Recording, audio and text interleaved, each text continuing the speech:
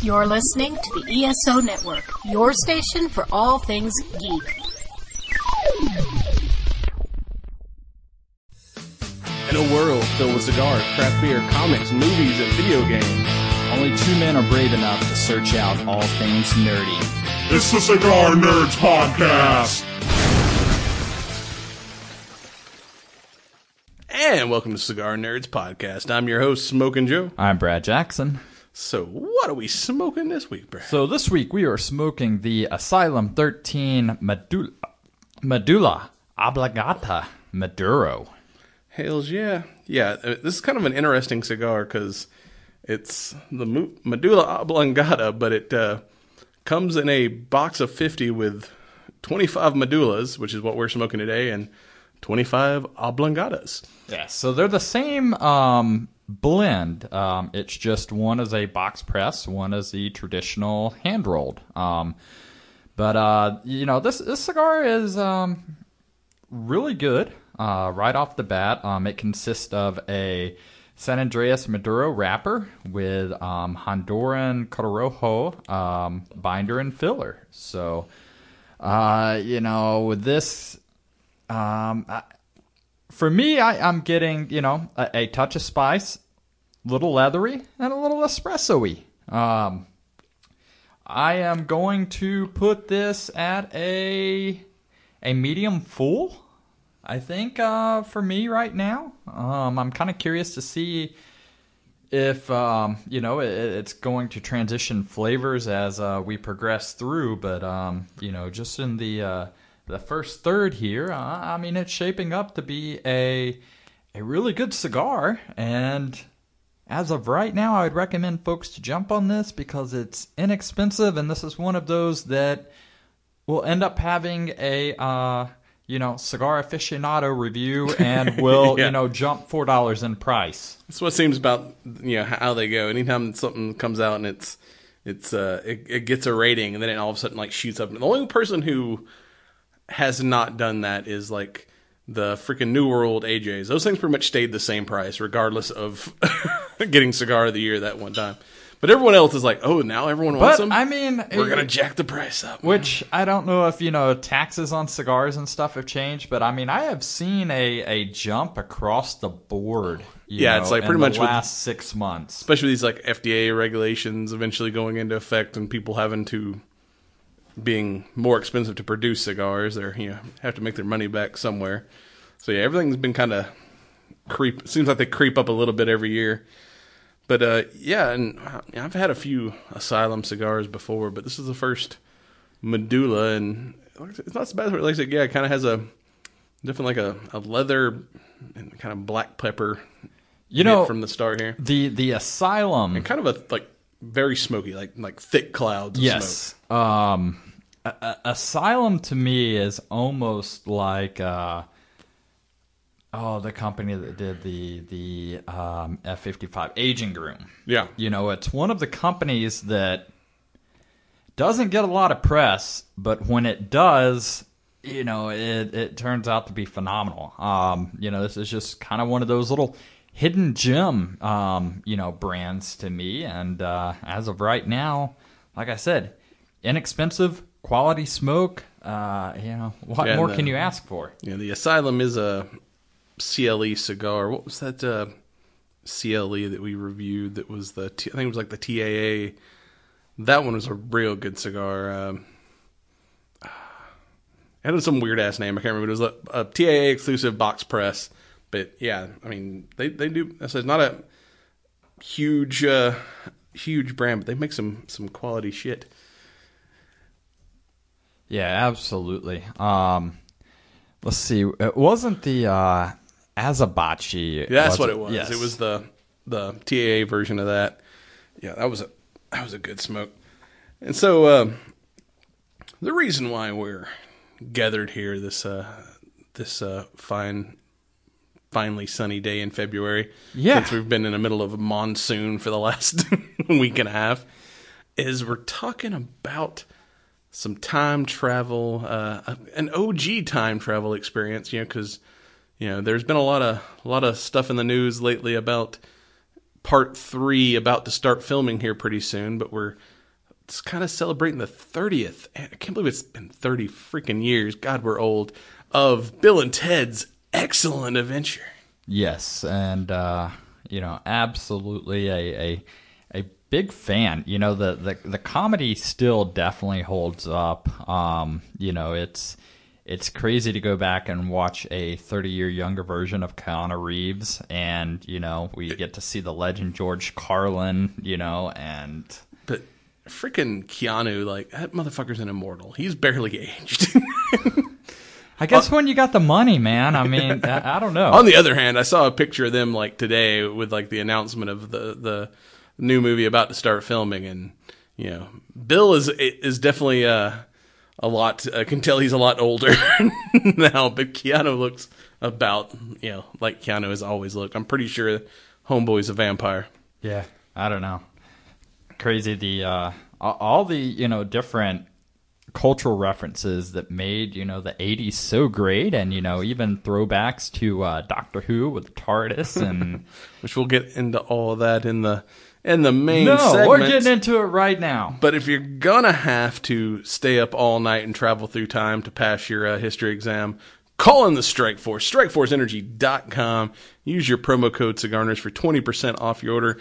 Not only does it come in the big 750 milliliter bottle, but it also comes in tiny little cool little pouches that, you can stuff a shitload of those in your time traveling phone booth, if you can even find a phone booth anymore.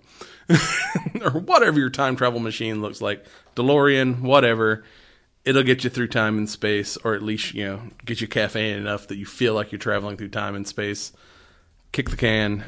Promo code SCARNERS, 20% off your order. And with that, we'll be back to the future.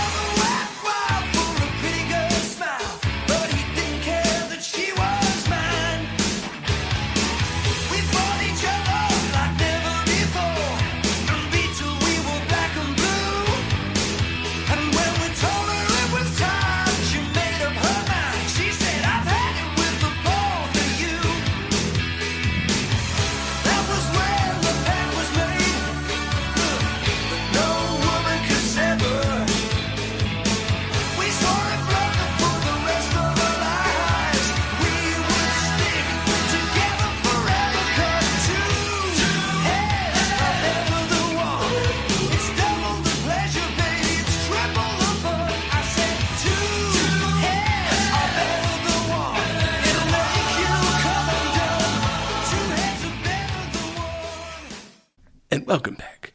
We're gonna go back in time. Oh wait, that's a different movie. Yeah, not the correct movie there, sir. Although, as a big fan of just music in general, the fact that these guys are metalheads, much like, kind of reminded me of myself back in high school a little bit. Excellent, usage of soundtrack in these films. Yes. And they really put the air guitar on scale, Oh, yeah, because, 1989, kind of the highlight of 80s metal. I mean, it was before grunge came in and made everything so super serious. Back when you had fucking Motley Crue and just good fucking fun metal, and then grunge came in and everyone started wearing flannel and everything got it was like emo metal a little bit. You got to be depressed and listen to Nirvana and yeah. I gotta say, I listen to a lot of Nirvana, but not due to depression or anything. I mean, I'm just saying the metalheads of the 80s, it was all about sex and money and drugs, and then shit got super serious in the early people 90s. that came along were like, hey, I can play an instrument, but I don't have a lot of sex and drugs right now, so they had to create their niche to lead them into sex, drugs, and rock and roll. I mean, come on, dude. True enough. Yeah, just the Bill and Ted's room and garage is just such a throwback to you know, to the 80s, like the posters and stuff. It's like, yeah, this is like all the shit like, you know, me and my friends had hanging on the wall. It was either nerd shit or like metal. Yeah. Well, you know, I mean, so much of metal goes into nerdiness and stuff anyway, but, you know, do kids' rooms today have, like, posters and stuff? Like, you know... Everything's digital now. Like, I don't even know. Like, I mean, we had shrines, you know, to our idols and stuff. Like, you know, I mean, I had, you know, an entire wall, you know, of... different shit from skaters to bands to, you know, BMX shit and, you know, like you said, nerdiness and just like the boxes of freaking vinyl and cassettes and shit that piled everywhere. Like now it's like, you know, everything's in your computer. You don't have like stacks of like, you know, because hell, half the time especially, you know, in the days of vinyl, the albums themselves were artwork that you would hang on your wall. Oh yeah, I definitely would take, you know, for me, not only vinyl, but, you know, especially once compact disc came about, you know, it wasn't all that uncommon. Like a lot of times, you know, in the little CD booklet inserts, they would have posters and stuff. Yeah, like fold-out posters and stuff. You know, I think my favorites were, you know, being a fan of, you know, a lot of death metal and not actually being able to understand the lyrics or anything were the ones that actually had the printed lyrics inside the booklets and be like, I can hear it now. Yeah, especially with those, you're like, huh, what? Oh, that's what they're saying. Which, that's probably one of my favorite jokes from, like I said, right now we're going to be talking about the first movie, Bill and Ted's Excellent Adventure. We'll get into the Bogus Journey in a minute. But that's probably one of my favorite jokes from Bogus Journey was when they go to hell and he's like, dude, this is hell? We were totally lied to by our album covers, dude. Yes. This is nothing like hell. I don't know. I don't know. It's kind of interesting to see the different depictions. And, you know, there was a show a while back, Lucifer. Yeah. And I think they stole kind of the idea of hell from Bill and Ted because, you know, it was the... you know, kind of the personalized chambers where you relive whatever your, you know, guilty moment is and, you know, just over and over. And it's like, you know, hey, there's a door you can walk out of at any time. Funny how nobody does. So, that was a great series, by the way. Yeah, everyone just assumes the door's locked. You never check it. Well, I mean, you're so wrapped up in your guilt and everything else that you're just... You know, that's a mind fuck. You know, bro, it was unlocked. You could have left at any time. Oh, yeah. So, yes, 1989's Bill and Ted's Excellent Adventure, directed by Stephen Herrick. And, you know, a cheap movie for the 80s. $6.5 million, made $40 million, which today that's like, you know, less than a Marvel budget. But still, that was a very successful movie for... you know, 1989, and it's, you know, one of those things that, like, this movie in particular kind of is, you know, in the kind of the early days of VHS, you know, became like a cult following. It's one of those that, you know, might not have been... Dude, I still hear quotes from Bill and Ted today. I mean, might not have been, like, you know, huge at the time, or especially, like, the second one. But yeah, it's kind of one of those that's like, you know, found its life on cassette and has gone on forever. And I mean, I can remember listening to several punk bands. I mean, you know, of course, this is a decade or so ago, but I mean, you know, a couple of the songs, like they would start out, Santa Maya's High School rocks! You know, and for someone who did not discover Doctor Who until, like, you know, much later, did not realize it was all like, you know, kind of a parody of Doctor Who nearly. Yeah, I mean, that was one of the great things is, I mean, there's so many, you know, pop culture references and, you know, it was a stepping stone. I mean, like I said, folks today, I still hear quotes from these films still being repeated 30 years later. So, I mean, no wonder it has a cult following. And that's one thing, you know, because like I said, they have announced that, you know, they're, you know, Bill and Ted 3, I think it's called Face the Music's going to be coming out next year or something, and they're about to start filming it. so much of this movie is the time-traveling phone booth that while Doctor Who's is always bigger on the inside, this one appears just to be a normal phone booth, but somehow they still cram like 15 dudes in that Well, they thing. turned it on its side, so they used it as a boat, you know? Yeah. I mean, But, and now in today's time of cell phones, like, are they still going to be using the phone booth in the new movie? I don't know, dude. Anytime I venture past like the red phone booth or That's like the only phone booth I've seen in a long time is the ones that are for artistic purposes. but have you tried to dial any other numbers to see what happens? Shit, I could have been time traveling this whole time. I mean, there's one in Gibney's, like, oftentimes things are hidden in plain sight, and I don't know, something to try. Yeah, other than the freaking Which I wonder red if- phone booth, I've like not seen a phone booth in You years. know, our friends across the ocean and a lot of the European countries, aren't phone booths more prevalent and stuff there, or I don't know. No idea. I mean, I know seeing films and stuff. I guess I just got to go in person, because if there's going to be a time traveling, TARDIS anywhere, it's going to be somewhere in Europe.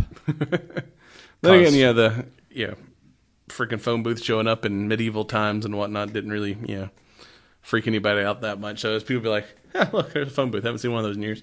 Moving right along. That, or everybody is in their medieval garb, and here these kids are, shorts and t-shirts and stuff, and it's like, we're not even going to question them on their decor. Yeah. Yeah, the whole, like, rules of time travel, very loose in Bill and Ted, freaking excellent adventure. So, the whole plot of the movie, is there is a future where music is the key to peace, and rock and roll brought us all together, and which... Well, I mean, in the end, all we are is dust in the wind. Yeah. And I love that, dude. Like, they're quoting so much poetry in it, just different song lyrics, which, I mean, poetry and lyrics go hand in hand, but I was like, I used to do that. Like, wow, you're so well versed. And it's like, yeah, I'm pretty sure I stole this from the song that Yeah, especially isn't on the top 25, pop chart, so you probably never heard it. But yeah, pre-Google, pre-YouTube, you could get away with like, using some lines on a girl that you stole from a song. Like, wow, that was deep. Oh yeah. But yeah, like when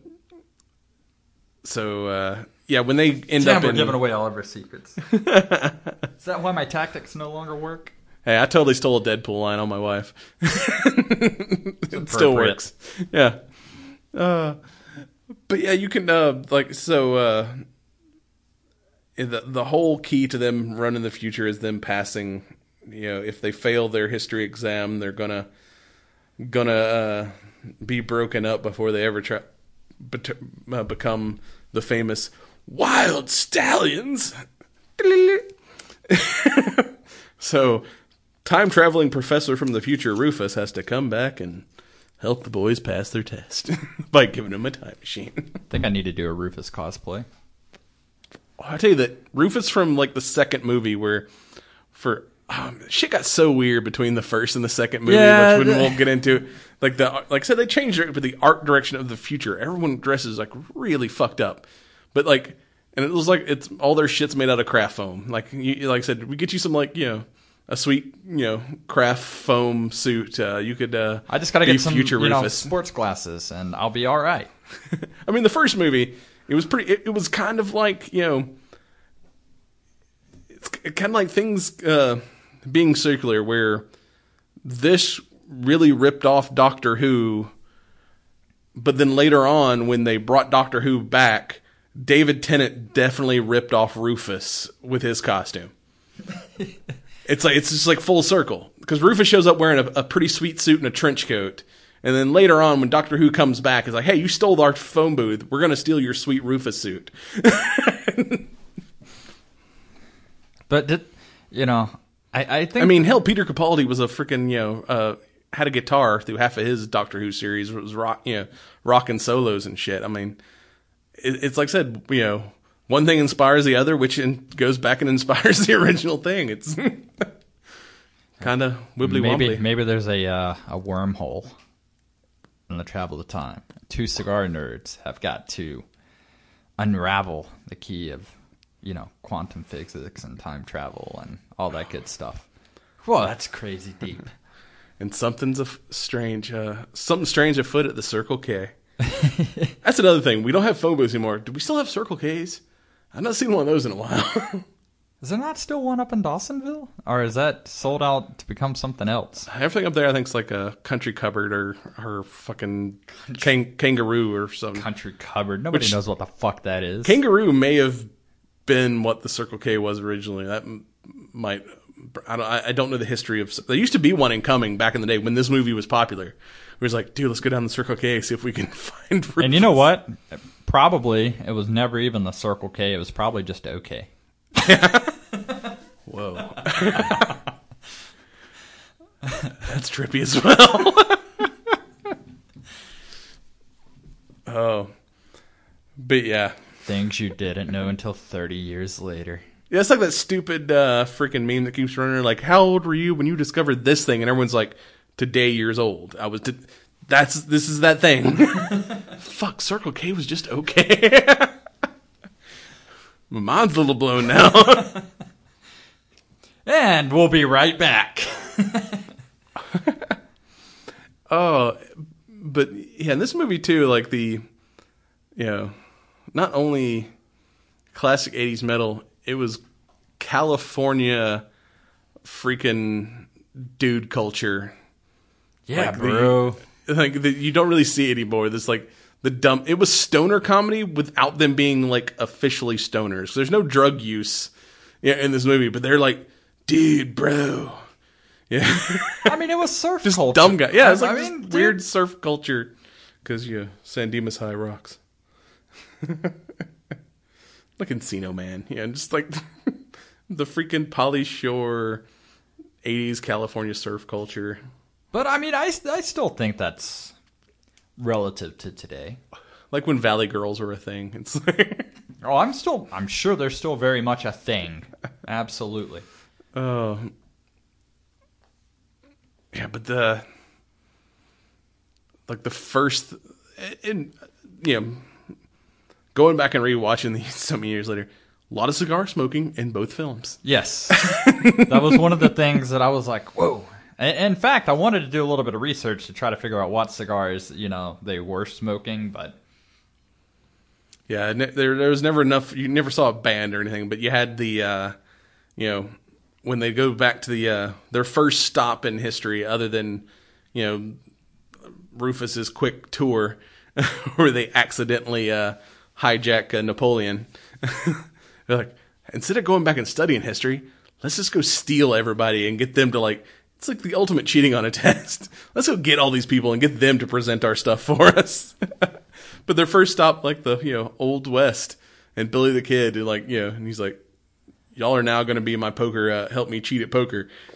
And freaking Bill sitting there smoking a cigar while they're one of those little freaking Clint Eastwood dirty cigars while they're... I almost feel like that was you and I when we originally started playing poker, and I had no fucking clue what I was doing, and you like, nah, dude, you gotta have a poker face like me, but I got 3 aces.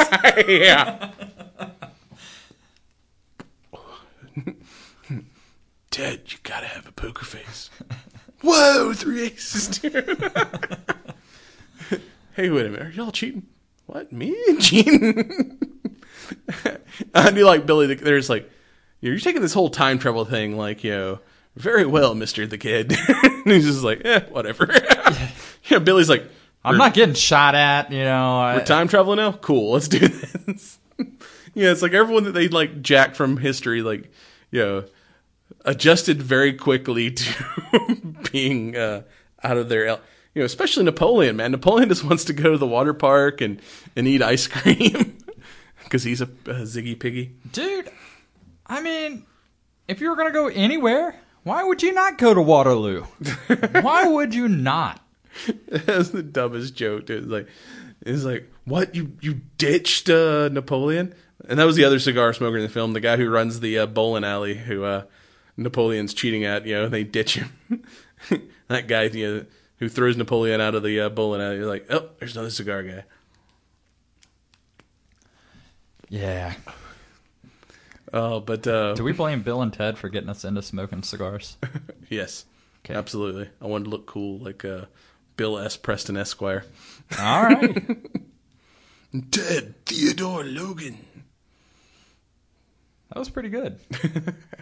You must have been practicing. We should totally get some bad 80s wigs and be Bill and Ted for Dragon Con. Yeah, I'm definitely going to need a wig because we're like, I don't know, man. Maybe genetics. Like, I'm starting to get some gray in my beard that I'm like, I might could do a Rufus, but I'm like, I don't know if I can do like I don't have the hair for Rufus, or the lack of hair for Rufus. Because, he had the sweet ponytail, but it was like, comb back and gone in the front, party in the back, It's like the reverse mullet. Yeah, man. I mean, for, Carlin's role to not be as significant, as it could have been. Like, it's just awesome going back and still seeing, just he's got one of those iconic voices that, not only was I a huge fan of his comedy and, most of his works, but it's just like, yeah, I mean, just you go back and listen to like his stuff, like the 7 dirty words you can't say. Like, I think now in this, god awful snowflake, everyone's offended at everything culture, Carlin would still just be ripping people a new asshole. Well, I was listening to a interview with a group of comedians, and they were saying that they were kind of struggling with content because as a comedian, a lot of times you're pushing social and cultural boundaries, and not because you're an asshole, but you're just kind of, and they're like, you can't be as risque or open contented as let's say a decade ago. Yeah, because even we were discussing some of the jokes from these movies would be, while like in the 80s were like no big deal, now would be like super offensive, and like, holy shit, this thing would get like protested and everything else because there was it's like you said, there's certain words we don't use anymore, but like now which, hey, I get it. You don't want to come off as just a racist or a bigoted asshole, right? But I mean, there's a lot of people that push boundaries that you see them out on the street or talk to them, and it's like, there's a difference between stage act versus in real life. And that's, like I said, part of comedy is being a little edgy and a little offended and pushing those, the envelope, to get people to talking about you. But then again, it's, which and as people evolve, there's people that get offended about shit that happened 30 years ago. Like, it's, it's not like, oh, you said something bad today, but we went back 20 years and you said something in a stand-up act, 20 years ago that now is offensive. So now today we're going to like protest you and think you should like not have a career anymore. I'm like, get it if someone's being an asshole like today. Cool. Fucking drop the hammer on him. Yeah.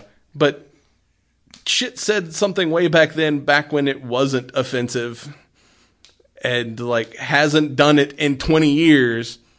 Give the dude a pass. Yeah. It's fucking old news. Which is crazy because I just heard a story. It wasn't, I don't think it was the Pope, but like, one of his underlings or maybe somebody that was in charge at one point. The under-pope. But, it was proven that they had, molested a child, but it was beyond the statute of limitations. And I'm like, man, for so much fucked up shit that we have, like, that people make an uproar about, but we're going to have a statute of limitations on child molestation? Like, Yeah, if you're going to burn somebody, that's the shit you should be burning somebody for, no matter when it happened.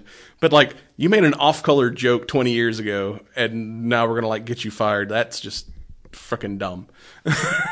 Yeah, it just, certain shit, with what I would consider common sense is just kind of gone out the window. But I mean, unfortunately, we got, a large group of people that are more so worried about an emotional impact more so than a factual impact. And I guess that's where I have such a divide with a lot of the SJW stuff, because if there's going to be one standard, everybody's held to that standard. But anyway, back to Bill and We'll Ted. talk to that, a little bit later. But I mean, I think, a lot of the social and cultural stuff, is what made Bill and Ted so great. I was a huge fan of Metalocalypse because so much of like heavy metal and doom and death and destruction and the things that make metal great, and at the end of the day it's lighthearted and it's funny. Like, yeah, but now that you mention it, a lot of like the dumb metal culture of Bill and Ted, very much like Squizguard and freaking Loki and Murderface. I could definitely see these dudes like hanging out with Bill and Ted and having a conversation because it's like the same dumb shit. Although you probably don't want to hang out with those guys because you're probably going to meet a very brutal and because everyone grisly dies death, on that show. But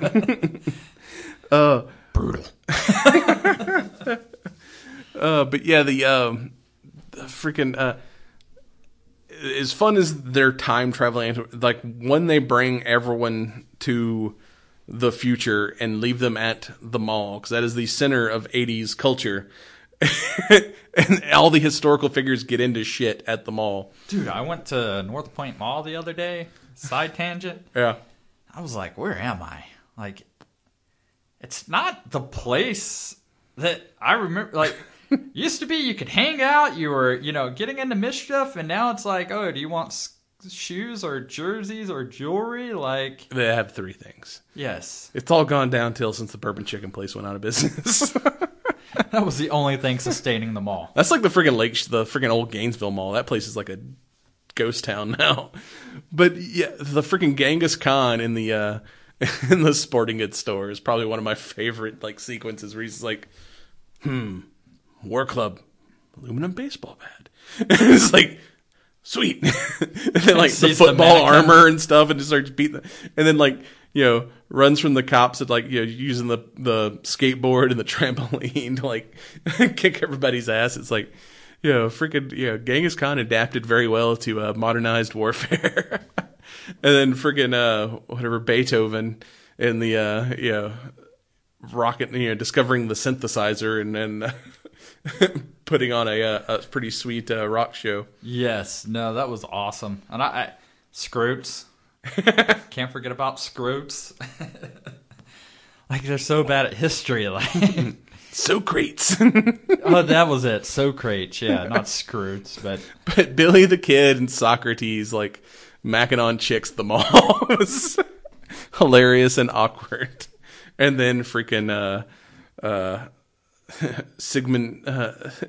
Frood shows up and is like, just screws on like, geek. Yes. What is geek?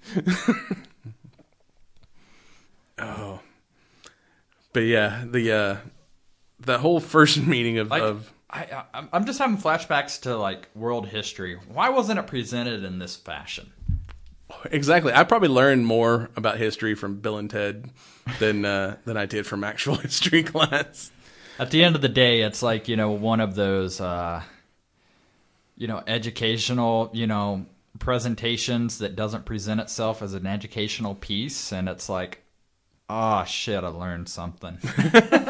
Yeah, because when they get, all the shenanigans and that's when I say time travel gets really weird in this movie, is when they're like, all the historical figures got locked up and we got to figure out how to break into the police station, but we need the keys.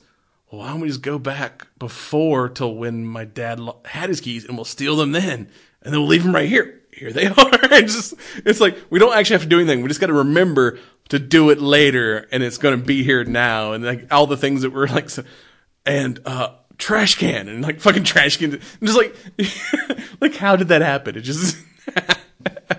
It's like, don't ask any questions, dude. It's just fun and weird. But their whole presentation too was just, it was like a freaking, like, that could definitely be a stage show. If that was like a play of the historical figures, like that would be like the modern like freaking rock show, whatever Broadway, Hamilton or whatever the big musical thing. That right, the Bill and Ted historical tour would be a badass live show nowadays. Dude, I would love to see a musical done in that aspect. Like, you know, that would be a very con-worthy yeah. And just the Abe Lincoln presentation at the end where he's like, 80 minutes ago. Remember, be excellent to each other. And party on, dudes!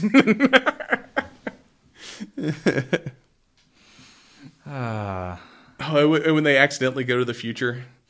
And they're like, hi. And like, it's like, shit, we should say something like wise to these people. Like, why do we know to each other and party on, dudes? Yes. Yeah. Too bad this is not a future test. We'd bring all y'all with us. But yeah, how do they ever get back? That's what I want to know. They're still in present day. Maybe we got to go to California. There's probably a badass mongrel still going down the water slide. Oh, wait, never mind. That wasn't Khan. That was Napoleon. Yeah, they totally forgot to bring everybody back. But then that whole, like, at the end where it's like Rufus shows up and, like, gives them some, like, weird necklace guitars and no heads on them. It was, like, looked very futuristic. And, you know, he rescued the babes from dude, from as the a past. guitar player, I was like, how do you tune that thing? That looks weird. The tuning keys are on the back. But yeah, but it looked very futuristic. Yeah, those the headless guitars are something. I guess in a traveling environment, because if one thing's going to break on a guitar, it's going to be the headstock 9 times out of 10. Not that I would know from experience quite a few times or anything. But the epic guitar solo from Rufus is like, but can I jam with you guys? And he's like, you know how to play? I play a little. Just fucking shreds. Like, I wonder who like the stand-in for Carlin was in that moment. Yeah, because definitely wasn't his hands up close. Because freaking he just like destroyed. It was like secretly freaking Slash or Van Halen or somebody. It's like, we brought this dude in just for this. I mean, they've got like in the second one, there's so many cameos. Like, because like this one was kind of like under the radar. Keanu was not a big, or the only big name person in this movie was Carlin. But in the second movie, since this one was so huge, there's like a lot of cameos. I mean, freaking Primus is in it. What's his name from was it Faith No More? Yeah.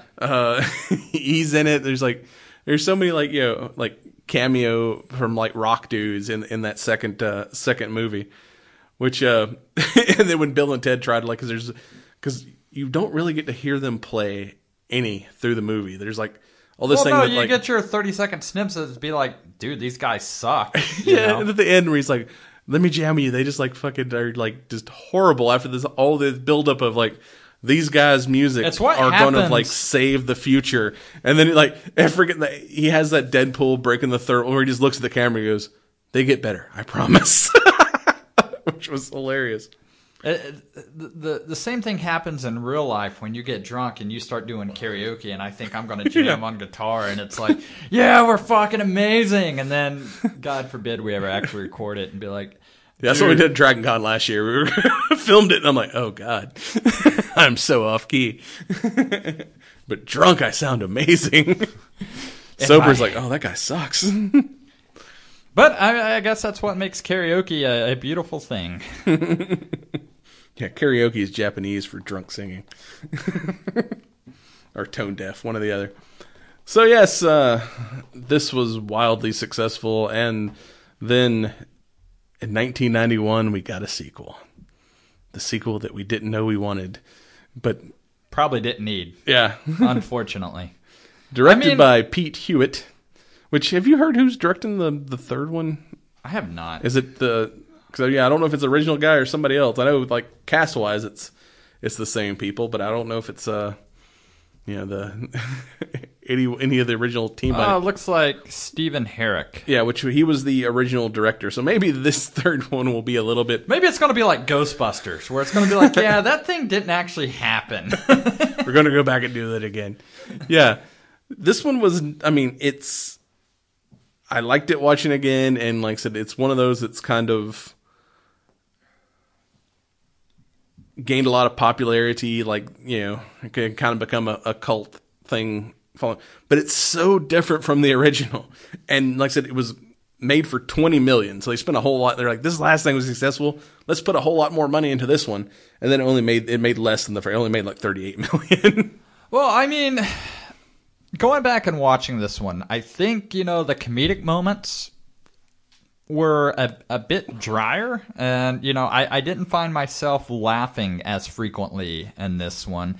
And then, it was just, kind of weird, Evil Ted and Evil Bill and, I don't know. I mean, way to go, Evil Ted. Like, good robot usses versus evil. I mean, they went so like deep into the dumbness. Like the first one, they were dumb, but they didn't really they leaned hard into playing them off as stupid in the second movie. Yeah, which I mean, they were very Beavis and Butthead in the second movie. Yeah, I mean, because I don't know. I've always kind of been a fan of the slacker, stoner, comedy type stuff, and this one just made them seem like burnouts. Not much, substance. I mean, which toward the ending of the first film, I mean, that was such a rah-rah, for the underdog that picking back from square one, dude, that's a fucking mountain to overcome. Yeah, like, oh, it's been 5 years or however long it's supposed to have been time-wise, and it's like, we've done nothing with we still suck. Yeah, see, that they should have picked that up, their, senior year in college and, fucking, fraternities and, sororities and, fucking, partied it up a little bit, And yeah, and other than the, and this was Dave Mustaine. Yeah, that's from Megadeth. Because they did the song "Go to Hell." Yeah, but there's also like because I know Megadeth's in it, but then there's which I mean, I don't know. I mean, there's probably more. Fuck, I only know bands. I don't know the individual people unless it's like an Ozzy or some shit. Yeah, I can't remember, but yeah, when this one kind of starts off in the future with Arwell. At some point, we start at the Bill and Ted University where Rufus is having a history lesson, and he's kind of taken the Bill and Ted model of kidnapping people from history. So he's got like who was it? It wasn't Beethoven this time. It was it Bach? It was another like historical musician, but then. It had like a metal guy too, but it was, I can't remember who it was, but I think it was somebody from Faith No More. I know Dave Mustaine shows up later, but yeah, it's like, but yeah, they've done nothing with their life, but it's where the first one was all about time travel. This one was, there's very little time travel in it other than there's a kind of like very much Superman 2, a evil faction, instead of Zod, it's like some other dude who's like hates the fact that the future is all peaceful and stuff. So there's another moment in history where Bill and Ted can fail. So I'm going to send back evil robot versions of them to kill them and replace them and make history the way I want it to be. And at that $20 million budget, I think most of it went into evil robot Bill and Ted, because the effects on them were kind of awesome when they just like peeled their face off and it's all and that or their chest. Yeah, when they open up their chest and there's like all the robotics and shit. That's where all the money went, was on those two, on that effect. And then the good robot Bill and Ted. That was a pretty cool invention as well. Yeah, I don't know. One thing that we really overlooked that I think really synergized Bill and Ted was the affection toward Missy. Like, Yes. because I mean, what? She was a senior or something, married to, Yeah, she was a senior when they were like freshmen or whatever, and somehow had a thing for older dudes because she's like, when she goes to watch them do their do their test, she's like hitting on their professor, like, oh hey, tell him hi. But she's now married to she's like maybe 4 years older than they are, married to Bill's dad. He's like, Mom. Yes. And then the second film, or when she makes him do chores, yeah, and the freaking all the historical people helping them do their chores, which was funny. But yeah, then later, like, oh, it's like now he's left. Bill's dad is married to Ted's dad. This is so screwed up. And like fucking Bill's dad was kind of like almost like the hippie college professor who was like, hey man, everything's great. And then like now you see him, he looks like he's like, like a guy who's gone through a divorce. He's like at the birthday party, just like all disheveled and stuff. Like, oh, life sucks. And like, he's like, now she's my mom, dude. Or when they die, because of course, evil robots come back and kill them by throwing them off like the same cliff from the Star Trek episode that they're watching on TV, which was kind of cool. they run away. They freaking trick Death, who does not wear shoes, into thinking his shoes are untied, and give him a Melvin, which is like anyone who from the 80s. Is worse than a wedgie, because a Melvin, you got to get them completely up off the ground. You lift them from like both sides of their underwear, so it hurts everything. And they run around as ghosts. And when they first they go possess his dad at the police station, and like freaking that was kind of a cool actor when the uptat serious guy who's played his dad is all of a sudden like possessed by Ted. What up, cop dudes? Sweet donuts. Hey, my son were killed by evil robot version. Y'all need to go arrest them, dear. He's like, bro, they're not believing me. What are we going to do? So then they possess the sergeant. I guess that's a sergeant, right? I don't know. Yeah, he calls him sergeant at one point because they're all making fun. He's like, oh, your son's band's playing. But then they're like, well, that didn't work. Let's go. Misty's got, because like I said, the weird thing in the 80s, his weird stepmom is now into seances. So they try to go get help from her, and she's having a seance, and they're like floating around like ghosts. They're like, dude, I can see down her shirt. Dude, that's your mom. Hey, you totally can see down her shirt. Move over. I feel like if we were ghosts, that's like, we just go around looking at people. I'm going to go haunt a girl's locker room, man. Teenage ghost? That would totally... What would they do? I don't know much about the afterlife, considering I've never been there, but I don't think it's anything like that. Could be completely wrong. But then she like freaking... But then again, we've been to all-girl colleges, and my expectation of all-girl college versus reality of all-girl college was a major disappointment. Yes. Where's the pillow fights and the sorority makeout sessions? This isn't which I don't know. Maybe porn lied to us, man. Which maybe then again, or we just went to the wrong college. Well, no, I mean, maybe it's one of those things where it's like, no, there's dudes present, so we got to give this perception. Like they totally started making out once we left. Yeah, that's probably what happened. Oh, but yeah, it was yeah, them getting sent to hell. And we discussed how weird that, like I said, this whole movie was a total acid trip. I mean, it's so different from the first one. It like I said, not only tone wise, or leaned heavy into them being stupid, but just visually, like I said, this movie's like a total acid trip when they go to hell. And they start. Well, I mean, I think you hit the nail on the head when you were like, it was very much Beavis and Butthead Do America. Yeah. I almost wonder, like, that shot where they go to hell and it's so trippy and everything in Beavis and Butthead, if that wasn't a direct, tie from Bill and Ted.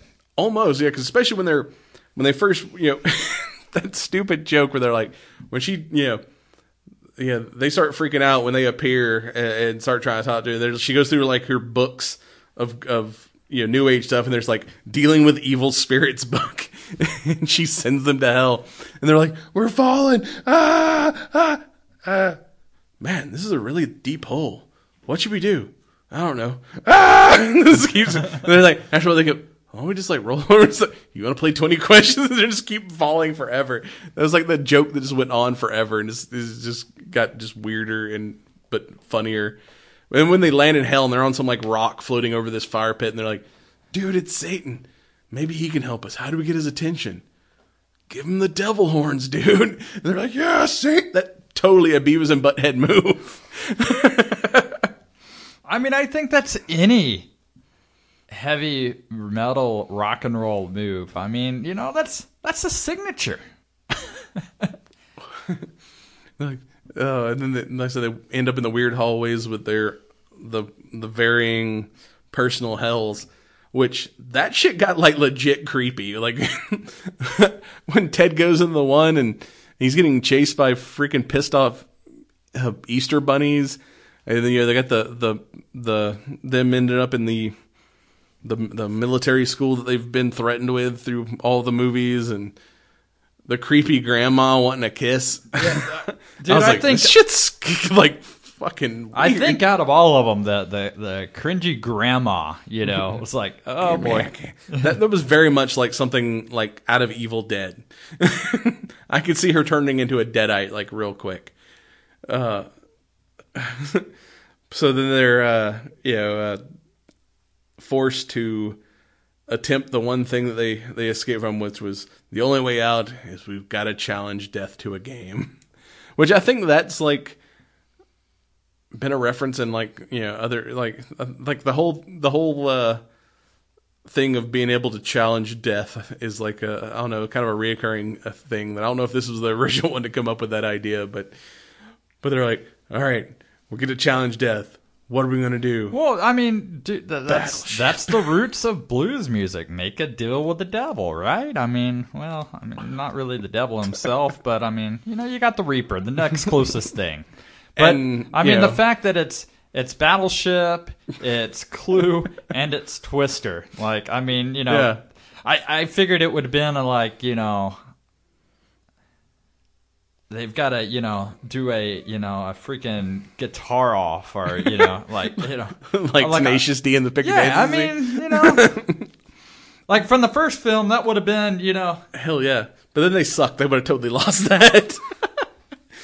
But yeah, the whole like we're gonna have this epic battle with death, and what we're gonna play Battleship, and death's like sweet little like living room area.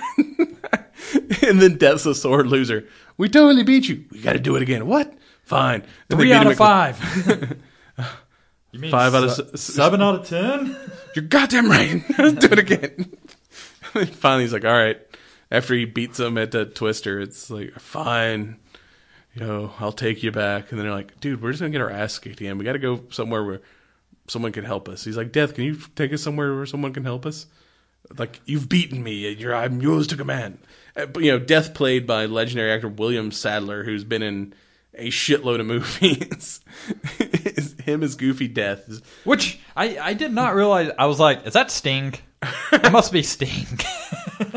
Which is funny is later on when like the evil guy links all the cameras across to broadcast the death of Bill and Ted across the world. He's also the English guy. Or he's like showing people from different countries watching the Battle of the Band. It shoots like an English film. He's like, my word, what is this? And it's him. It's Death is like, gets to play a like non-death guy. It's like the same dude. It's like, nobody's going to recognize me with all this makeup. Exactly.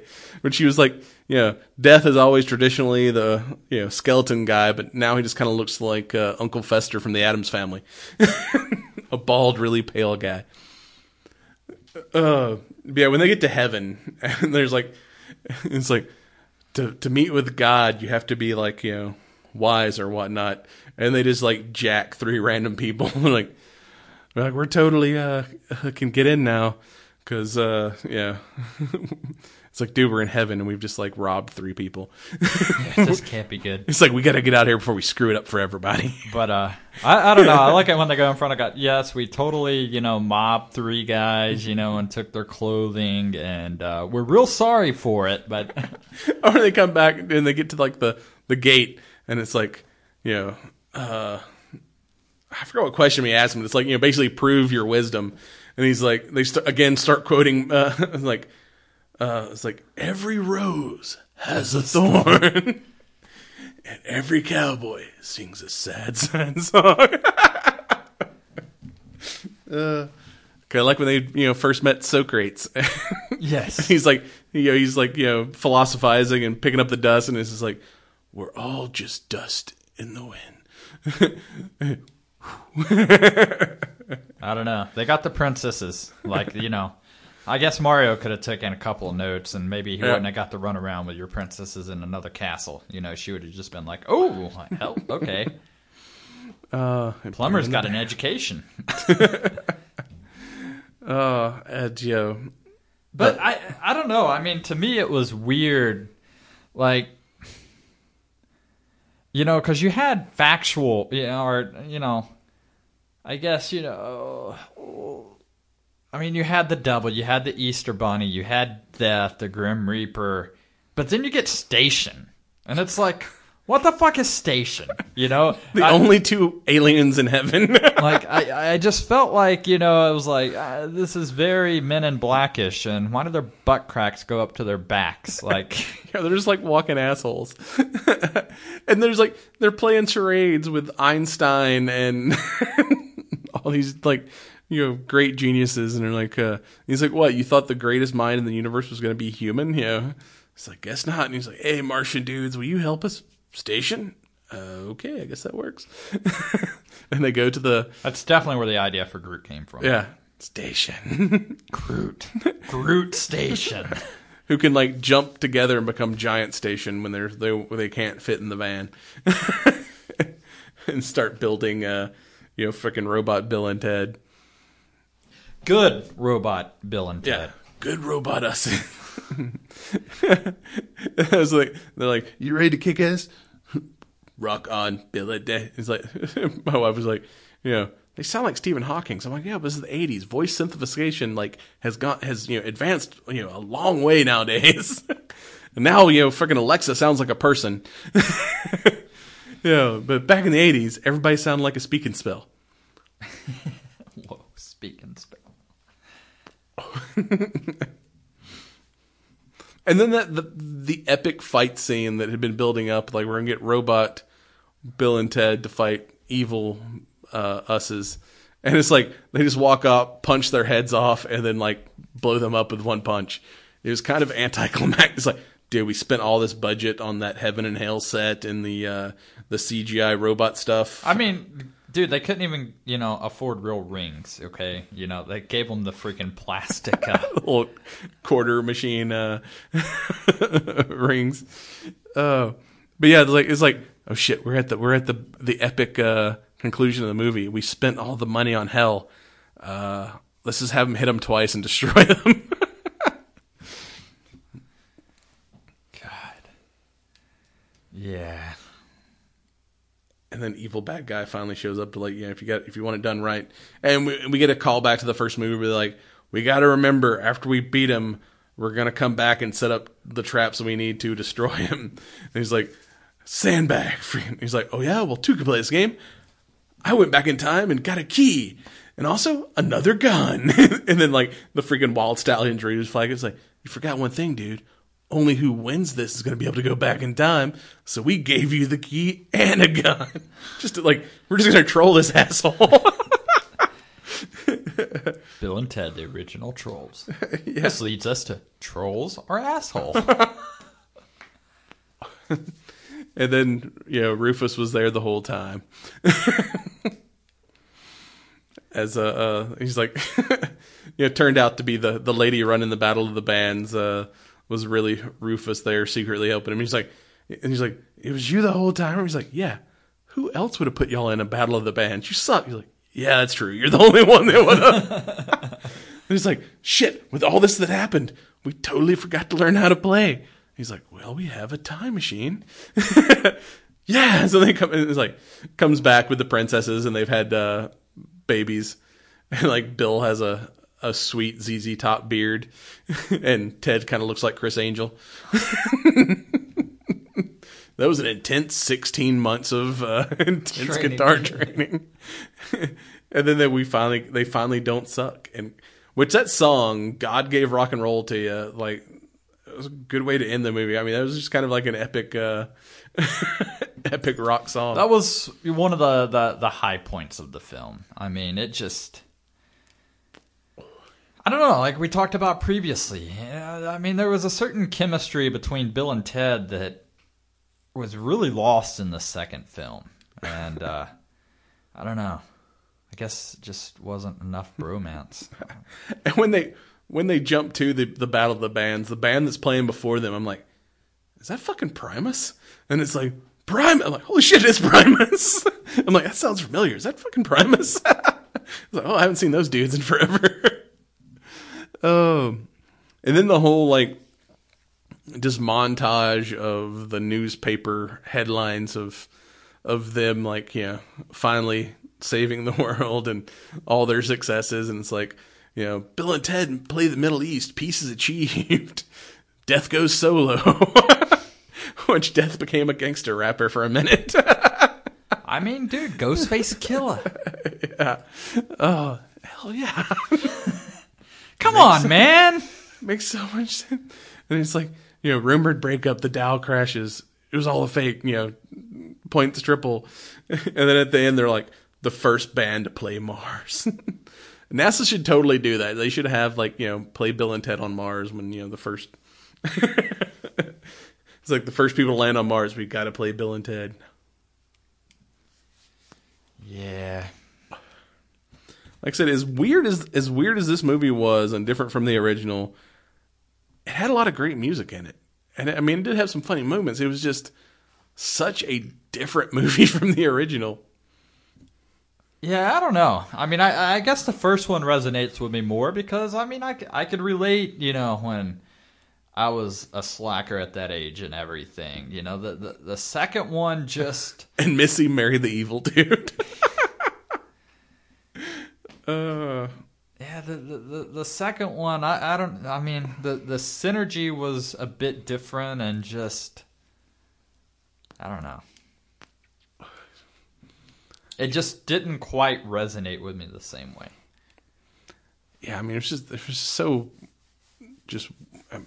yeah, it was like it was weird. Yeah, like I said, they just really played up like their stupidity. Too much trying to happen, but I don't know. I mean, I figured that would have been like your favorite thing. I mean, it's like the Terminator, the impending robot doom. I mean, that's right up your alley, dude. Man, evil robot Bill and Ted, like, we're kind of cool. Like, because I mean, that's really like going back and. I mean, when they start playing basketball with their detached heads and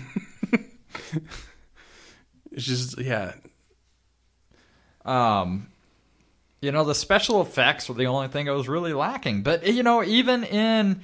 You know, they're not great effects. Like, it works because, you know, this is one of those, you know, I think for me, now that I really think about it, is the second film took itself too seriously.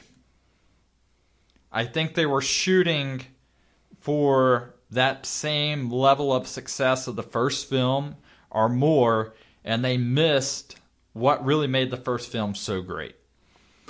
Yeah, it's like the first one had kind of a... They were dumb, but it had like an earnestness to it, where the second one was just like them trying to recreate the first movie nearly, and just being like playing Bill and Ted instead of like being Bill and Ted. I don't know if that even makes any sense whatsoever, but yeah, it was just weird the second time around. But back to the first one. I mean, as we kind of wrap this up, you know, did you have a favorite historical figure? I don't know. As a musician, you know, freaking having Beethoven, you know, just fucking rocking out in the middle of the mall. Like, you know, and the security guards trying to shut him down. Yeah, the musical like Beethoven scene was like, I mean, he rocked pretty hard. Why did they choose Beethoven over Bach? Probably because he had a weird name that they could mispronounce and for comedic effect. Maybe. I don't know. I forgot what they called him now, but it was fucked up. Socrates was, taking people from the past and bringing them. Another moment, as minor as it was all of them going up the escalator. And I don't know. Joan of Arc was also pretty cool. Yeah. Oh yeah, that's Noah's wife.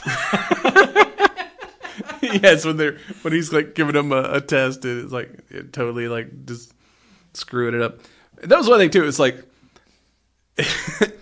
they spent a lot of time in the Wild West playing poker with Billy the Kid, and the Socrates scene went on for a little bit, and then they go to medieval England and fail to capture anybody. But that's probably like the longest historical time period they stayed in, which was like as soon as they get into the castle, they're like, oh sweet, we're gonna try on these suits of armor, and then immediately what two dumb kids would have done, like, let's play Darth Vader. It's like, dude, we totally know how to sword fight. Yeah, it's like zoo, zoo. I am your father. No, dude. And then when he like falls down the steps, and then like, but I mean, they did bring somebody. I mean, that's where they got their princesses. But they didn't, Rufus dropped them off later on. But at the time, they didn't bring anybody back for their report. And then the whole like, I mean, I'm sorry, I don't think you're getting King Henry, in the TARDIS with the rest of folks. Okay, it probably wouldn't have fit. Well, I mean, I think he would have beheaded everyone. But then the Royal English dudes is like, put them in the Iron Maiden, and they're like, sweet. It's like, execute them, bogus. And it's like, Iron Maiden? Hell yeah, where's Iron Maiden? And then Socrates and Billy the Kid show up and save them. But that was probably like the longest historical sequence. And then after that, it was like, oh shit, we've got to get all these other people, and we don't really have a whole lot of time. So after that, it was just like them showing up and kidnapping people, like over and over. It's like we're not going to spend any time in any of these other historical locations. It was like just like, luring freaking Genghis Khan in with like, chicken or whatever it was. We got food. But I don't know. I mean, just seeing the blast that Napoleon was having at the water park, and and it was kind of funny, like, it's like anybody, they get to the top of the slide and they kind of pause for a second. They're like, oh shit, now I got to commit to this. And then once he does it, he's like fucking picking up the kids, like, my turn. Yeah. He's like, he's like, come on, you got to try this. It's awesome. It's like, that was so stupid. Like shit, where are we going to find Napoleon? Got to think, dude, if I was Napoleon left in San Dimas, where would I go? Waterloo. Yeah, it was, yeah, it seemed like I said, the other historical spots were kind of rushed, but yeah, it was just the freaking medieval, them playing Darth Vader and shit, and then it was interesting. So as we wrap this up, any thoughts on here, Medulla? And I'm wondering if the Amgata, being a box press, will smoke differently. I don't know. Maybe we should try that on the next episode, just to see if there's any flavor changes, between the box press and the hand rolled. For me, flavor has been consistent. I'm gonna say a touch of spice, espresso with a some leathery notes thrown in about. It has not really varied greatly from start to finish. It's maintained, a relatively constant flavor. It's not boring though. I mean, there's a complexity to it that, keeps you entertained. One of the things I've got to compliment the cigar on was just overall construction. I mean, beautifully hand wrapped. There's no, noticeable large, leafy veins or anything. I mean, it's maintained a very, consistent burn. I've been able to let the cigar rest and come back to it without any relights or anything. There was a little bit of plume on these cigars, which indicates maybe they've had a bit more time, to mature in a properly humidified environment, which is just vital for, longevity of cigars. But, I think some of the other new releases that we've got our hands on, may not have had the time to age. So we've had to do a lot more relights and that type of thing. But overall, for me, I would say 8 out of 10. And, if I'm looking for something, not as strong as like the Punch Diablo, which is what I typically go to now. This is going to be, if I'm on a day and I know I'm going to be smoking 2 or 3 cigars, this is my second cigar of the day, hands down. Yeah, because it's got good amount of strength, but not like I said, not a Diablo level of strength. I'm definitely getting more of that coffee espresso flavor toward the end here. But yeah, it's like solid construction, good even burn, and it's kind of consistent flavor throughout. This is and at a sub $10 price. Yeah, like 9-ish price range. It's a good everyday smoke. Definitely want to try the other pressing of this to see if that construction wise changes the experience any, because there's not a whole Flathead 660 is probably like the box press I smoke the most of, but rarely do I have opportunity to smoke a cigar that's the exact same blend but just different pressings, either your traditional roll or a box press. So that's going to be an interesting experiment to see if that element of it changes it anyway, with the tobacco being the same. Because normally you get something that's a box press, there's not a a different there's different vitola sizes wise, but you really don't get a different construction method with that similar blend. So yeah, it could be a decent experiment to try and see how that changes things. And with that, don't forget, God brought rock and roll to you, and we'll be right back.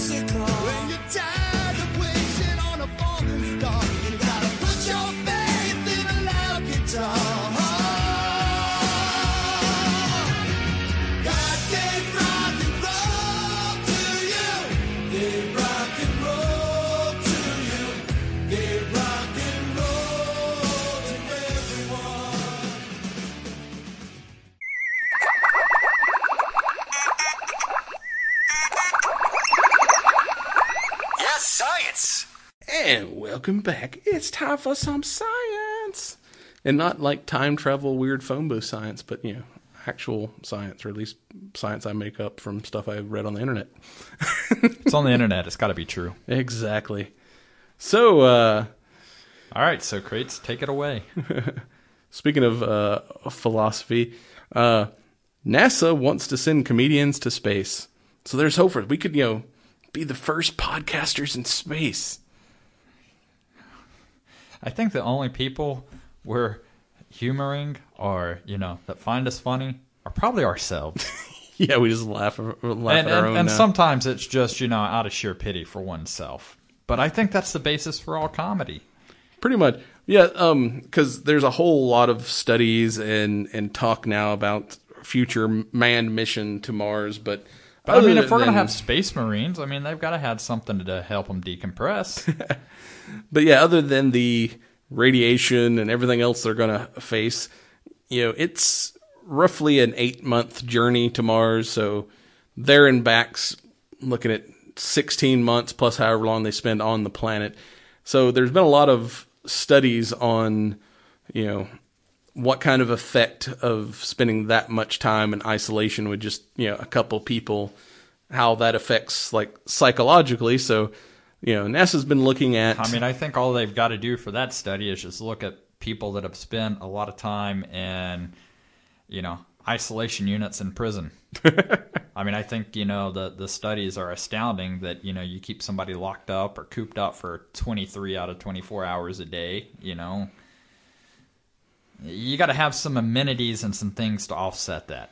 And they're saying, too, like, the biggest thing is going to be communication back and forth. Them being that far out, communication is likely to be delayed, up to 20 minutes, back and forth. And as an experiment, they delayed the communication with the International Space Station for just 50 seconds. And they noted an increase in stress and a decrease in well-being and performance with just that small, delay. And it's kind of like dealing with Boondocks Internet now. Well, I mean, once again, I mean, if it's you're troubleshooting and it's a life or death thing, I mean, that 20 minutes, or whatever, that might be the difference between, hey, I have an oxygen supply versus I don't have an oxygen supply. But one of NASA's advisors, Professor Jeffrey Johnson, has been studying. Hey, JJ, I know that guy. And not the NASCAR driver, but he's been studying isolated research expeditions to Antarctica, and they found that they're trying to determine the best group of people for a manned mission, and they're saying probably the most important thing is to have someone on the team who kind of acts as the class clown or the comedian of the group. Having someone that can, be funny and, not only, be humorous to us, but also kind of act as the butt of jokes and pranks and such. And they've documented several cases, even to like, big, expeditions to the South Pole in 1910 and Ronald Amundsen, who was one of those early explorers, said he appointed people to his team for their ability to keep people's spirits up. So having someone who is the lighthearted comedian of the group will make that long isolated trip in close quarters a lot more survivable. So importance of wise asses in space. Not so much of a wise ass that I don't know what happened to that dude. So yes, it's important to be funny. So if you're a stand-up comedian who wants to become an astronaut, NASA's hiring. And some of these scientists and stuff that we've met at DragonCon and interviewed have not been like the stuffy, academic guys you expect them to be. Yeah, that's they've actually had good personalities and stuff. So I can see where having someone with a sense of humor when you're dealing with, years of isolation like this can definitely make it a more enjoyable experience. Yeah, I mean, that was kind of the thing, when we were first, looking at, doing press stuff and everything. And it's like, man, how the fuck am I going to relate to this, NASA scientist and stuff? But, at the end of the day, like you said, everybody's been personable and it's been funny. And, you're able to talk, about a lot of shit that I know very little about, if anything at all, but you've got level grounds and, conversations just flow naturally. And, yeah, I mean, you look at people like Neil deGrasse Tyson and Bill Nye, who's, done an excellent job of making science entertaining and not just educational. So that's, I could see where, those type of people are going to, excel in something like this. And also, we've had another speaking of spaceflight, another historical, thing. We've talked a lot about now space travel is kind of going into the private sector, and one of those people we've talked about, Virgin Galactic, has taken the first passenger to space with their the 10th flight of their Virgin Galactic space plane, which is called Spaceship number 2, which they probably should get a better name for their spaceship. It's just that's kind of not very creative, guys. Like it's not a Millennium Falcon or an Enterprise. It's Spaceship 2. Yeah, it's the shitcraft. But at the end of the day, like, you come up with one of those, fancy names, and that's usually when you have catastrophic events. So, maybe if we just keep it simple, stupid, all will go without a hitch. Yeah, so not only did this plane reach higher altitudes and faster speeds than it ever has before, it's also the first time a non-pilot has gone into space. So it was a 3-person crew with Chief Pilot Dave McKay, which is the 569th person to travel to space, and pilot Mike Such Mascuti, as well as chief astronaut instructor and first woman to fly aboard a commercial spacecraft, Beth Moses. So she was the first, person to hitch a ride to space. So, it's kind of misleading. We haven't had our first space tourists, but this is the first time they've allowed someone up who was not actively involved in the operation of the spacecraft. So now we got 3 people in space. Keep working on it. We'll get a full plane load of people, and maybe we can finally take that space vacation and record the first podcast on Mars. Like, man, I thought the Boondocks was bad. Like, this internet sucks. It takes us 20 minutes. I mean, 20 minutes, it's like trying to download porn in the early 90s on a fucking dial-up connection. But that's just for voice. I mean, you're talking, you got to download, something, kilobytes. Like, forget about streaming video. I mean, It's like the old days when you hit download and then go to bed, and whatever you wanted to look at is there in the morning. It's like, I'm going to watch this movie. Let me hit download. I'll come back in the morning and like, oh, it's there. Cool. I can watch it when I get home from school. And I just paid like $30 for this $5 movie that I could have rented back in the dial-up days. You go to download an image and it's just downloading pixel by pixel. Like, great. And then it gets, and damn, this is not the thing I was looking for. It's something else. So, you know anything about cryptocurrency? Yeah, I know a little bit. Did a little bit of Ethereum mining myself. Well, however that shit works, someone lost $190 million. I mean, hey, it's all digital anyway. But this is a story about the importance of backing up your passwords, apparently, because Canadian cryptocurrency exchange, Quadriga CX, however that's pronounced, Canadian-based from apparently their CEO, Gerald Cotton, who was just 30 years old, suddenly died unexpectedly from complications of Crohn's disease. But unfortunately, he was the sole person in charge of kind of operating the money side of things, and no one else has his passwords to the system. Apparently, all his access is locked inside a encrypted laptop that so far, no one's been able to hack into. So currently the $190 million worth of other people's cryptocurrency that this company was handling is apparently lost or inaccessible.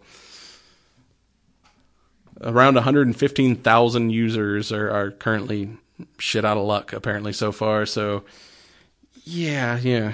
I don't know a whole lot about, trading cryptocurrency, but that sounds like a bad day. I know it really spiked up the price of RAM and video cards there for a while. I think we're finally starting to see some of that shit level off price-wise, but the PC builders and gamers, were definitely, feeling the brunt of that effect because, video cards that were, let's say $200 or $300, were adjusted, according because of the mining rigs, and that $300-400 was closer to 1,000 plus, and you had video card makers asking more than MSRP of said cards, and it was a pain. I had several people wanting to build some updated gaming rigs, and I was like, look, you got to hold off, and otherwise you're going to buy this thing at 3 times the price. And yeah, so far the company, what's left of their assets have been frozen by the government while they're being hit with several lawsuits from users. But so far there's no good news for the people who apparently have lost all their money, because someone didn't share their passwords. Oops. So yeah, leaving that sticky note on the underside of your desk with backups of your passwords didn't sound like such a bad idea nowadays. I don't know. I encourage people to just use put that shit on a thumb drive or something. Nah, just use incorrect. That way, when you click forgot password and it says password is incorrect, there you go. Nice. And to kind of wrap up science, we I often talk about evil robots and whatnot, but we've got kind of a sad story. A long-working, Mars rover Opportunity has ceased to operate. So a lot of the epic videos and pictures we've seen of Mars in recent years have all been, from Opportunity's selfies, which are pretty epic. But apparently the little bot has stopped functioning. It apparently it stopped functioning sometime in June of last year when it went into hibernation when a dust storm kind of hit the robot and damaged it in some way, and NASA has been trying to reestablish connection ever since, and finally has called it and given up hope of reactivating her, and has signed him off. But the thing is, these Opportunity and its companion rover were only theorized to operate for 90 days and has been in service for 14 years, 293 days, which is 55 times longer than its planned lifetime, which is kind of amazing because, hell, I have a phone that's obsolete in 2 years. Something that was supposed to work 90 days has gone on for 4. Just imagine how far technology has changed in 14 years. Oh yeah. And this thing has still been, operating. It's like shows how good things could be made if like freaking, they definitely build things to become obsolete, so you'll have to buy new things, cuz this is just proof that shit can be built to last. What? It was the 1950s, was most of the technology that sent, the first person to the moon. A lot of shit. Yeah. They had people checking the math manually because they weren't, fully convinced the computers were doing a good job. But then again, to put it in more, there's a number of operating system updates that gets handed down from Android and iPhone users, and you do the update because every company encourages, this is, for security and improvements, but secretly, it's draining your battery, it's doing things to make you think the device is going bad and force you into an upgrade, so... Yeah, this little bot achieved a lot of science, which is weird. 14 years, it clocked about 28 miles of travel on Mars. So you think 14 years, it covered 28 miles of that. That's a lot of... You see so much stuff of the study of Mars, you think we know a lot of... But really, we've only traveled 14 miles or 28 miles.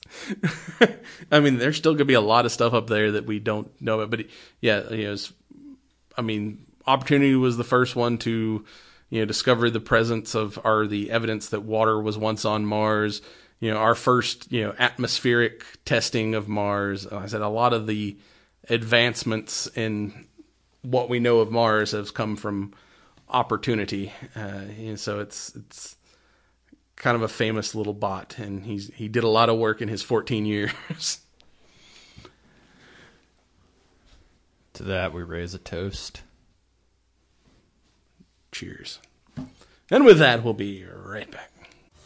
Yes, hello. Let's talk about the Flopcast. Every week, we give podcast listeners a chance to come and join us in Chickentown, where we talk about Saturday morning cartoons, comics and science fiction conventions, music and concert reports, 70s and 80s pop culture, and for no good reason, chickens. Boy, we're weird. Oh, we are ridiculous. We're proud members of the ESO Network, and you can find us at flopcast.net. And now it's time for all things nerdy in Nerd News. And welcome to Nerd News. Yeah, news. All right, so first up, Godzilla, King of the Monsters. Fuck yeah. We got a new TV spot, which actually shows a lot more destruction and how large scale everything is. Did nothing but just make my anticipation for this film, tingle that much more. But the other thing was we've got a new release date. And unlike most release dates where something gets delayed, we're actually going to get this film 3 months sooner. Hell yeah. So originally the release date was scheduled for May 22nd of 2020. A little film for the Fast and the Furious franchise is set to also come out that weekend. So I guess, to... Calvin and Hobbes or whatever it's called. Yeah, Shank and Hobbs or whatever it is. Shab and Hobbs, Slob on my knobs. I don't know, No, looks nothing like Fast and the Furious, but I digress. The new release date for Godzilla is going to be March 13th of 2020. So almost like a little bit of a... belated birthday present for myself. Yeah, for what we've seen the first new American Godzilla movie was pretty good, but yeah, it focused mainly on the people and not Godzilla, where this looks more like a modern effects classic Godzilla movie. Yes. With like the big monsters and shit. Well, this is definitely, going to be up there, with the kaiju, so, we had King Kong, King of the Monsters versus Giant Godzilla, it's going to be freaking awesome. Anything's going to be better than the, what was it, the freaking Puff Daddy or whoever it was. Godzilla 2000. Yes, it was Puff Daddy Led Zeppelin shit. Yeah, that Godzilla 2000 was horrible. He looked like a freaking lizard, like a gecko. It was like an evil iguana, and did not look anything like Godzilla. Gecko, whatever. Yeah.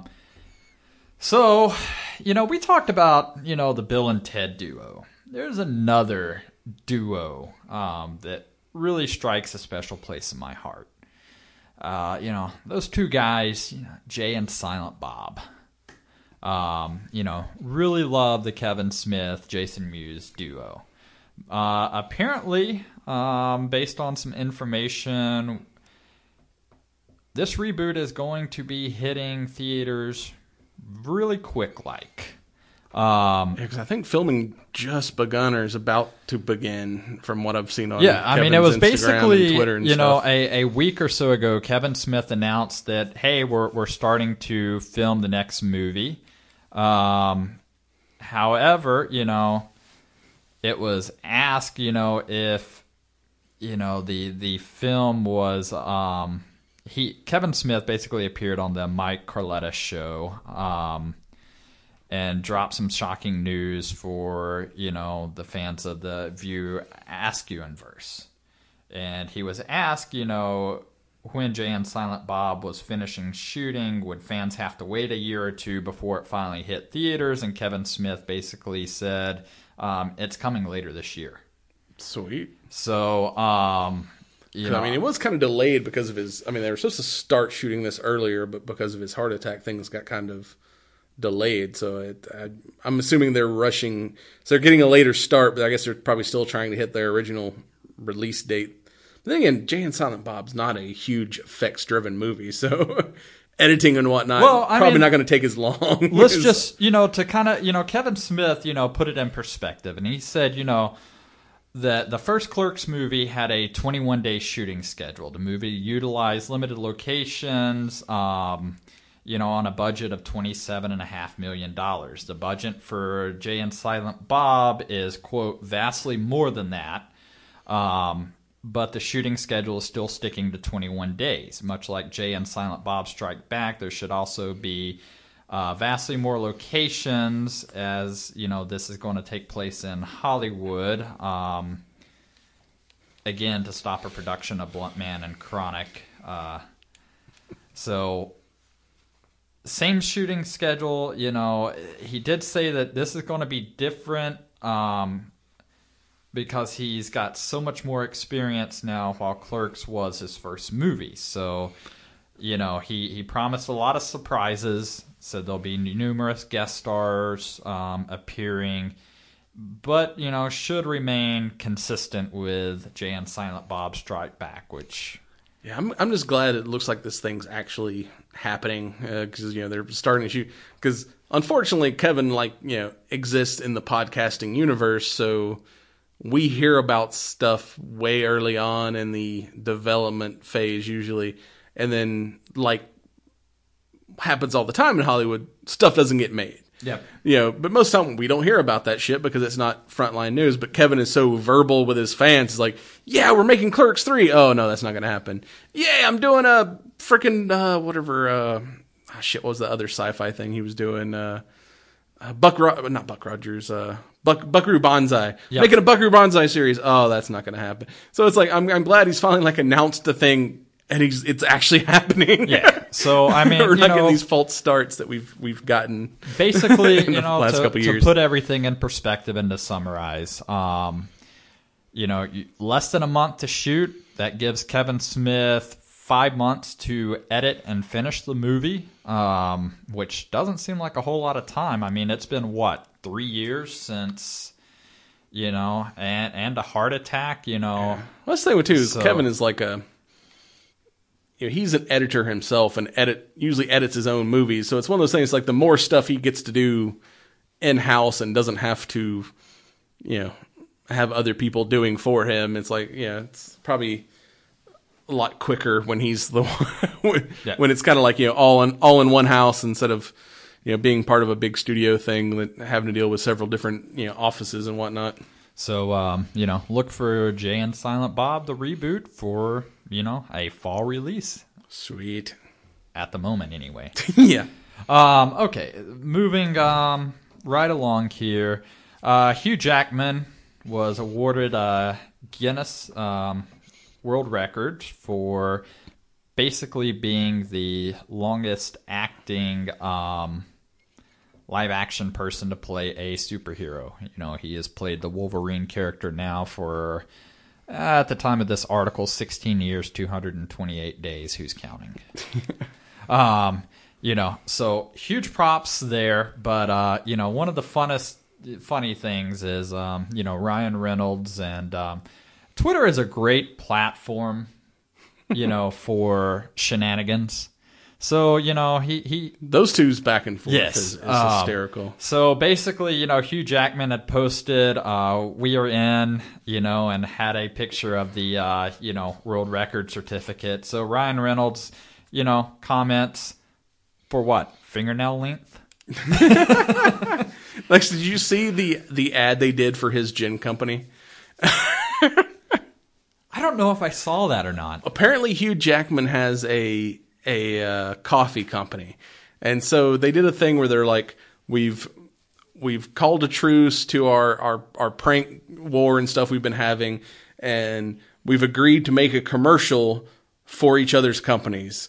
So Ryan Reynolds does this just epic coffee commercial, it looks like it's filmed in Colombia, expensive high quality commercial, and then and then Hugh does his, and it's basically he takes a drink, he's like, this is bullshit, and it's kind of just pours it out on a table and stuff like that, and he's like, I didn't think the truce was serious. It was hilarious. He's like, this is crap, just pours it. He's like, no, I spent millions of dollars on your commercial. He's like, I didn't think the truce was real, man. I'm sorry. I'm sorry. It was hilarious. Oh, yes. But, I mean, that's great, man. Get away from the politics, the seriousness, and, I love to see actors and actresses, poking fun at one another, and having, fun in their characters. And, I mean, shit. We need more of that. All right. A little bit of horror news. Horror news. George Romero had a unfinished Living Dead novel? What? Yep. So, yes, apparently he was working on a novel, and, he passed before ever completing or finishing it. Well, we now have a release date. So, this film, or I'm sorry, this book rather, is, gonna have the, zombie genre. Everything else, The Living Dead will be, released and printed a page by Tor Publishers. Daniel, I believe the last name is Kraus, has kind of completed the book, So it was Kraus who revealed on Twitter that the novel would finally see the light of day. He did so with a photo of him wearing a scarf, which was a gift from Romero's wife. Kraus is the author who penned the novelization for Guillermo del Toro's The Shape of Water. Interesting. Yep. So, maybe we'll get some good zombie stuff out. I mean, I don't know. The last couple of years, zombie culture, it seems like it's kind of... It was huge, but it's kind of like run into the... Walking Dead has kind of gone on like far too long. Unfortunately, and but in I'm always fact, down I for think some there good was zombie some... I didn't see who. I can only presume it's either, Carol or maybe Daryl, but I did see that there is a, another lead character leaving the show. Spoilers for anyone that didn't know, I guess. I don't know. Yeah, I haven't watched it the last couple seasons. Yeah, a couple of seasons now. It's kind of got burned out. But then again, Zombieland 2's starting production here in Georgia. So maybe we'll get a resurgence in some good zombie stuff. Yeah. So, I mean, you're definitely going to, have zombies. I mean, this goes to say... I'm not going to read the full synopsis, but spread across 3 separate time periods and combining Romero's biting social commentary with Kraus's gift for beautiful and grotesque, the book rockets forward as a zombie plague explodes, endures, and, finally, and a shocking final act begins to radically change. So, basically this, book is set to hit shelves June 2020 from Tor Books. Be worth a read. Yes. I actually don't mind reading. I like it because it allows you to, use your imagination. You're not relying on visual cues. You're able to, form your own view of how things shape. And I've never read any... I'll take that back. There's been some... But yeah, zombie, usually so much like visual to that I've never read like a zombie novel, so I'm wondering if that's going to have the same draw as movies and comics. But I'll give it a try. It's Romero. Absolutely. Something else to give a try. You interested in Dungeons and Dragons at all? You interested in Stranger Things at all? Hell yeah. Well, Stranger Things is becoming a Dungeons and Dragons game. So, welcome to the tabletop RPG world, Stranger Things. It's kind of fitting. So, Hasbro is going to be releasing Stranger Things, the Dungeons & Dragons starter set in May. Basically, it was made during Tour Fair in New York. It will have all of the items players will need to start their adventure in the Upside Down. Fans will get a kick out of this. There's also a great way to introduce folks to the world of Dungeons & Dragons, which, I remember kind of playing Dungeons & Dragons a little bit as a kid, but not on any kind of serious or long-term level. Yeah. So, this might be something, fun, worth jumping into. Basically, you're able to pick different avatars inspired by the characters, including the Will the Wise, Dustin the Dwarf, the Demogorgon. It includes the Adventure Rulebook, 5 Stranger Things character sheets, 6 dice, Demogorgon figure, and paintable Demogorgon figure. Ooh. Should retail for $24.99 and will be available first as of May 1st of this year. Sweet. So be sure to check on, retailers. Okay, in closing, Brie Larson. I think she has done the worst job of doing anything superhero. Her activism and everything else, I think, is seriously becoming a thorn in Marvel's side. She's made a number of comments that, have, some folks will say, oh, it's trolls. Some people will say whatever. But, at the end of the day, I don't think PC Star Wars went over well at all for Disney. And, taking a Captain Marvel character with somebody with a activist mindset and trying to shove PC crap down people's throat all over again, I don't think is going to bode well for the Marvel Universe. The more I'm digging into this, the more and more I go see superhero movies to get away from all the political bullshit. Yeah, from what I'm seeing, like, I'm now just absolutely turned off. There was a point where, I saw the trailer originally. Hey, it looked pretty cool, but the special effects kind of seemed lacking. But hey, you know what? It's Marvel. I'll give it a shot. Now I'm just like, who the fuck is Brie Larson? And fuck this girl. Like, I don't want your feminist ideas shoved down my throat, so I'm just going to opt out of seeing your movie. I've not listened to any of the... at this point, I don't look at anything political.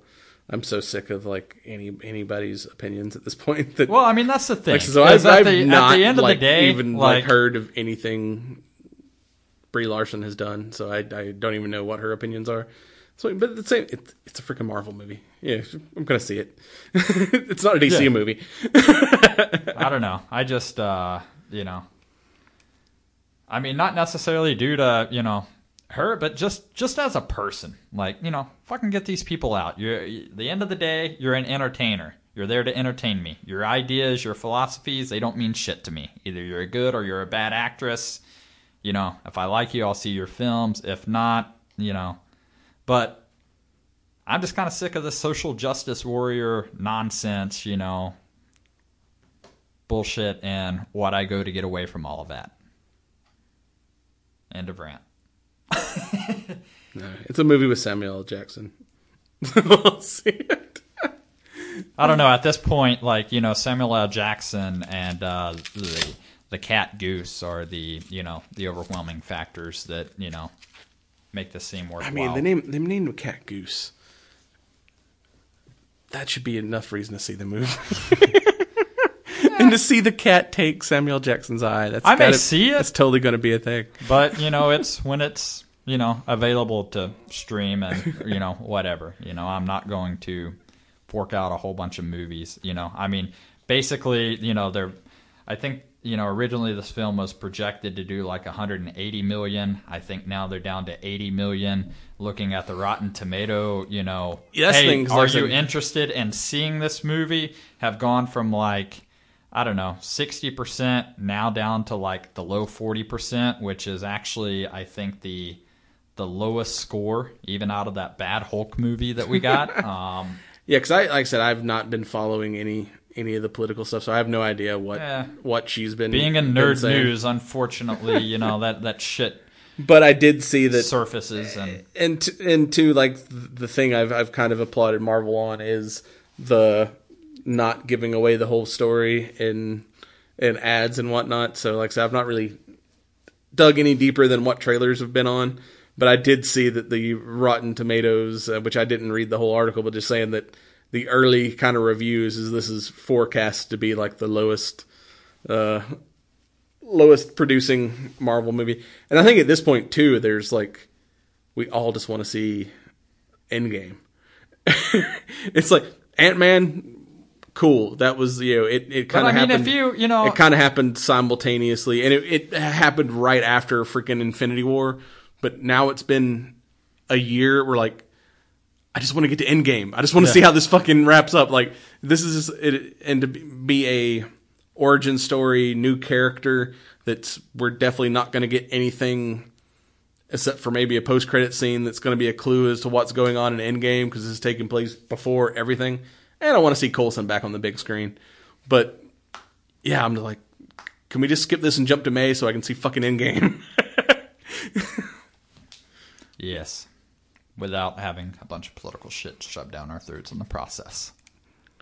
That's all I want is, keep fantasy, and keep real world bullshit out of it.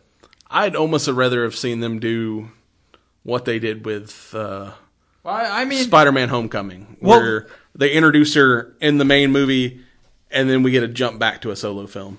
This is just one more film I have to sit through before I can watch Endgame. That, or, now it'll be, oh, yeah, we're going to do Scarlet Witch before this now. Who knows? I don't know. I'd sit through a Scarlet Witch movie. They did say that Scarlet Witch is not getting an R rating. Damn it. Oh, no, the Black Widow? Or, yeah, maybe Black Widow. I don't know. Because so far there's not I think the Scarlet Witch is getting a TV show in that new Disney streaming thing, but I've not heard of a solo Scarlet Witch movie. Yeah, I guess that's other... Well, no, I think maybe we touched on that, Punisher and everything else has officially got the axe. Yeah, I think we talked about that. Sad note. Yeah, we knew it was coming eventually, but we got a couple of years to cool off and mend from it. And then it'll probably come back on Disney's service as soon as they can. But with that, one last thing. Anyone who has bought a overly priced lightsaber at Dragon Con, lightsaber dueling is now an official sport. Damn it. So now I got to get a combat-ready saber? Yeah. The French Fencing Federation, old Triple F, has recognized lightsaber dueling as an official sport with rules and competitions and everything else. So now it's not just something nerds do in high school gyms. It's going to be like an official sport with rules and whatnot. Apparently, you got to have a light-up lightsaber polycarbonate blade, like the combat-ready Ultra Saber, Saber Forge stuff you get. And it's basically the rules are much like kind of fencing. It's will be 3-minute matches. Points will be awarded depending on where you strike the body. Where hitting. There's definitely got to be a rule for severed hands. Yeah. Hitting head or body gets you 5 points. Arms and legs get you 3 points. And hands get you just 1 point. First person to 15 points wins. If the match is over 3 minutes, then the person with the highest score automatically wins. So that should be... And then you're going to have to wear like armor and helmets, kind of like kendo. But yeah, I'm always looking for another martial arts society. We start getting some lightsaber gyms opening up. Like I said, I may have to join another martial arts. I don't know. Just to justify that expense of that lightsaber I bought. Suddenly, nerds and geeks everywhere have, where people are counting, steps on Fitbits and everything. Now there's going to be like a, hilt bit or something, and how many strikes? Well, that's going to be the new thing that gets everybody active. We had Pokemon Go getting people up off the couch. Now it's going to be, hey, I can do this real thing. We've got the Dragon Con wrestling. We've had the Dragon Con BattleBots. How soon before we get and we even had the Full Metal Night Fighting last year at Dragon Con. How soon before we get lightsaber dueling as an official Dragon Con event? God, you're talking about a sold-out event. People are going to get their ass kicked. It's going to be great. And dude, with that's something like I could... And Dragon Con has mysteriously taken over Mercedes-Benz Stadium. Hell yeah. We now have the Dragon Con Arena. There's always a whole bunch of people that freaking Ultra Saber, I think it's Ultra Saber, booth buying stuff at Dragon Con. Can you imagine they're like, hey, that thing you bought, come watch people actually fight with it. Or have some fighting classes. Yeah, that'd be some awesome panels. So with that, check us out on CigarNerdPodcast.com. We're also on the ESO Network at ESONetwork.com. We're on Facebook, Instagram, and Twitter at CigarNerdPod. Get your energy drinks at StrikeForceEnergy.com, promo code CigarNerds. Get your shirts at RealMenSmokeCigars.com or our Zazzle store. Link is on our Facebook page and our website. And with that, be excellent to each other. And party on, dudes! And this has been a recording of the Cigar Nerd Podcast with your hosts, Smokin' Joe and Brad Jackson. Join us next time for more adventures in nerddom.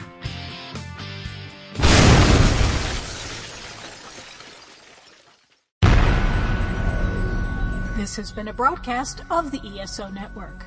Be part of the crew and help support our shows by donating to our ESO Patreon or by shopping through Amazon.com or the TeePublic store, which can all be found at www.esonetwork.com. The ESO Network, your station for all things geek.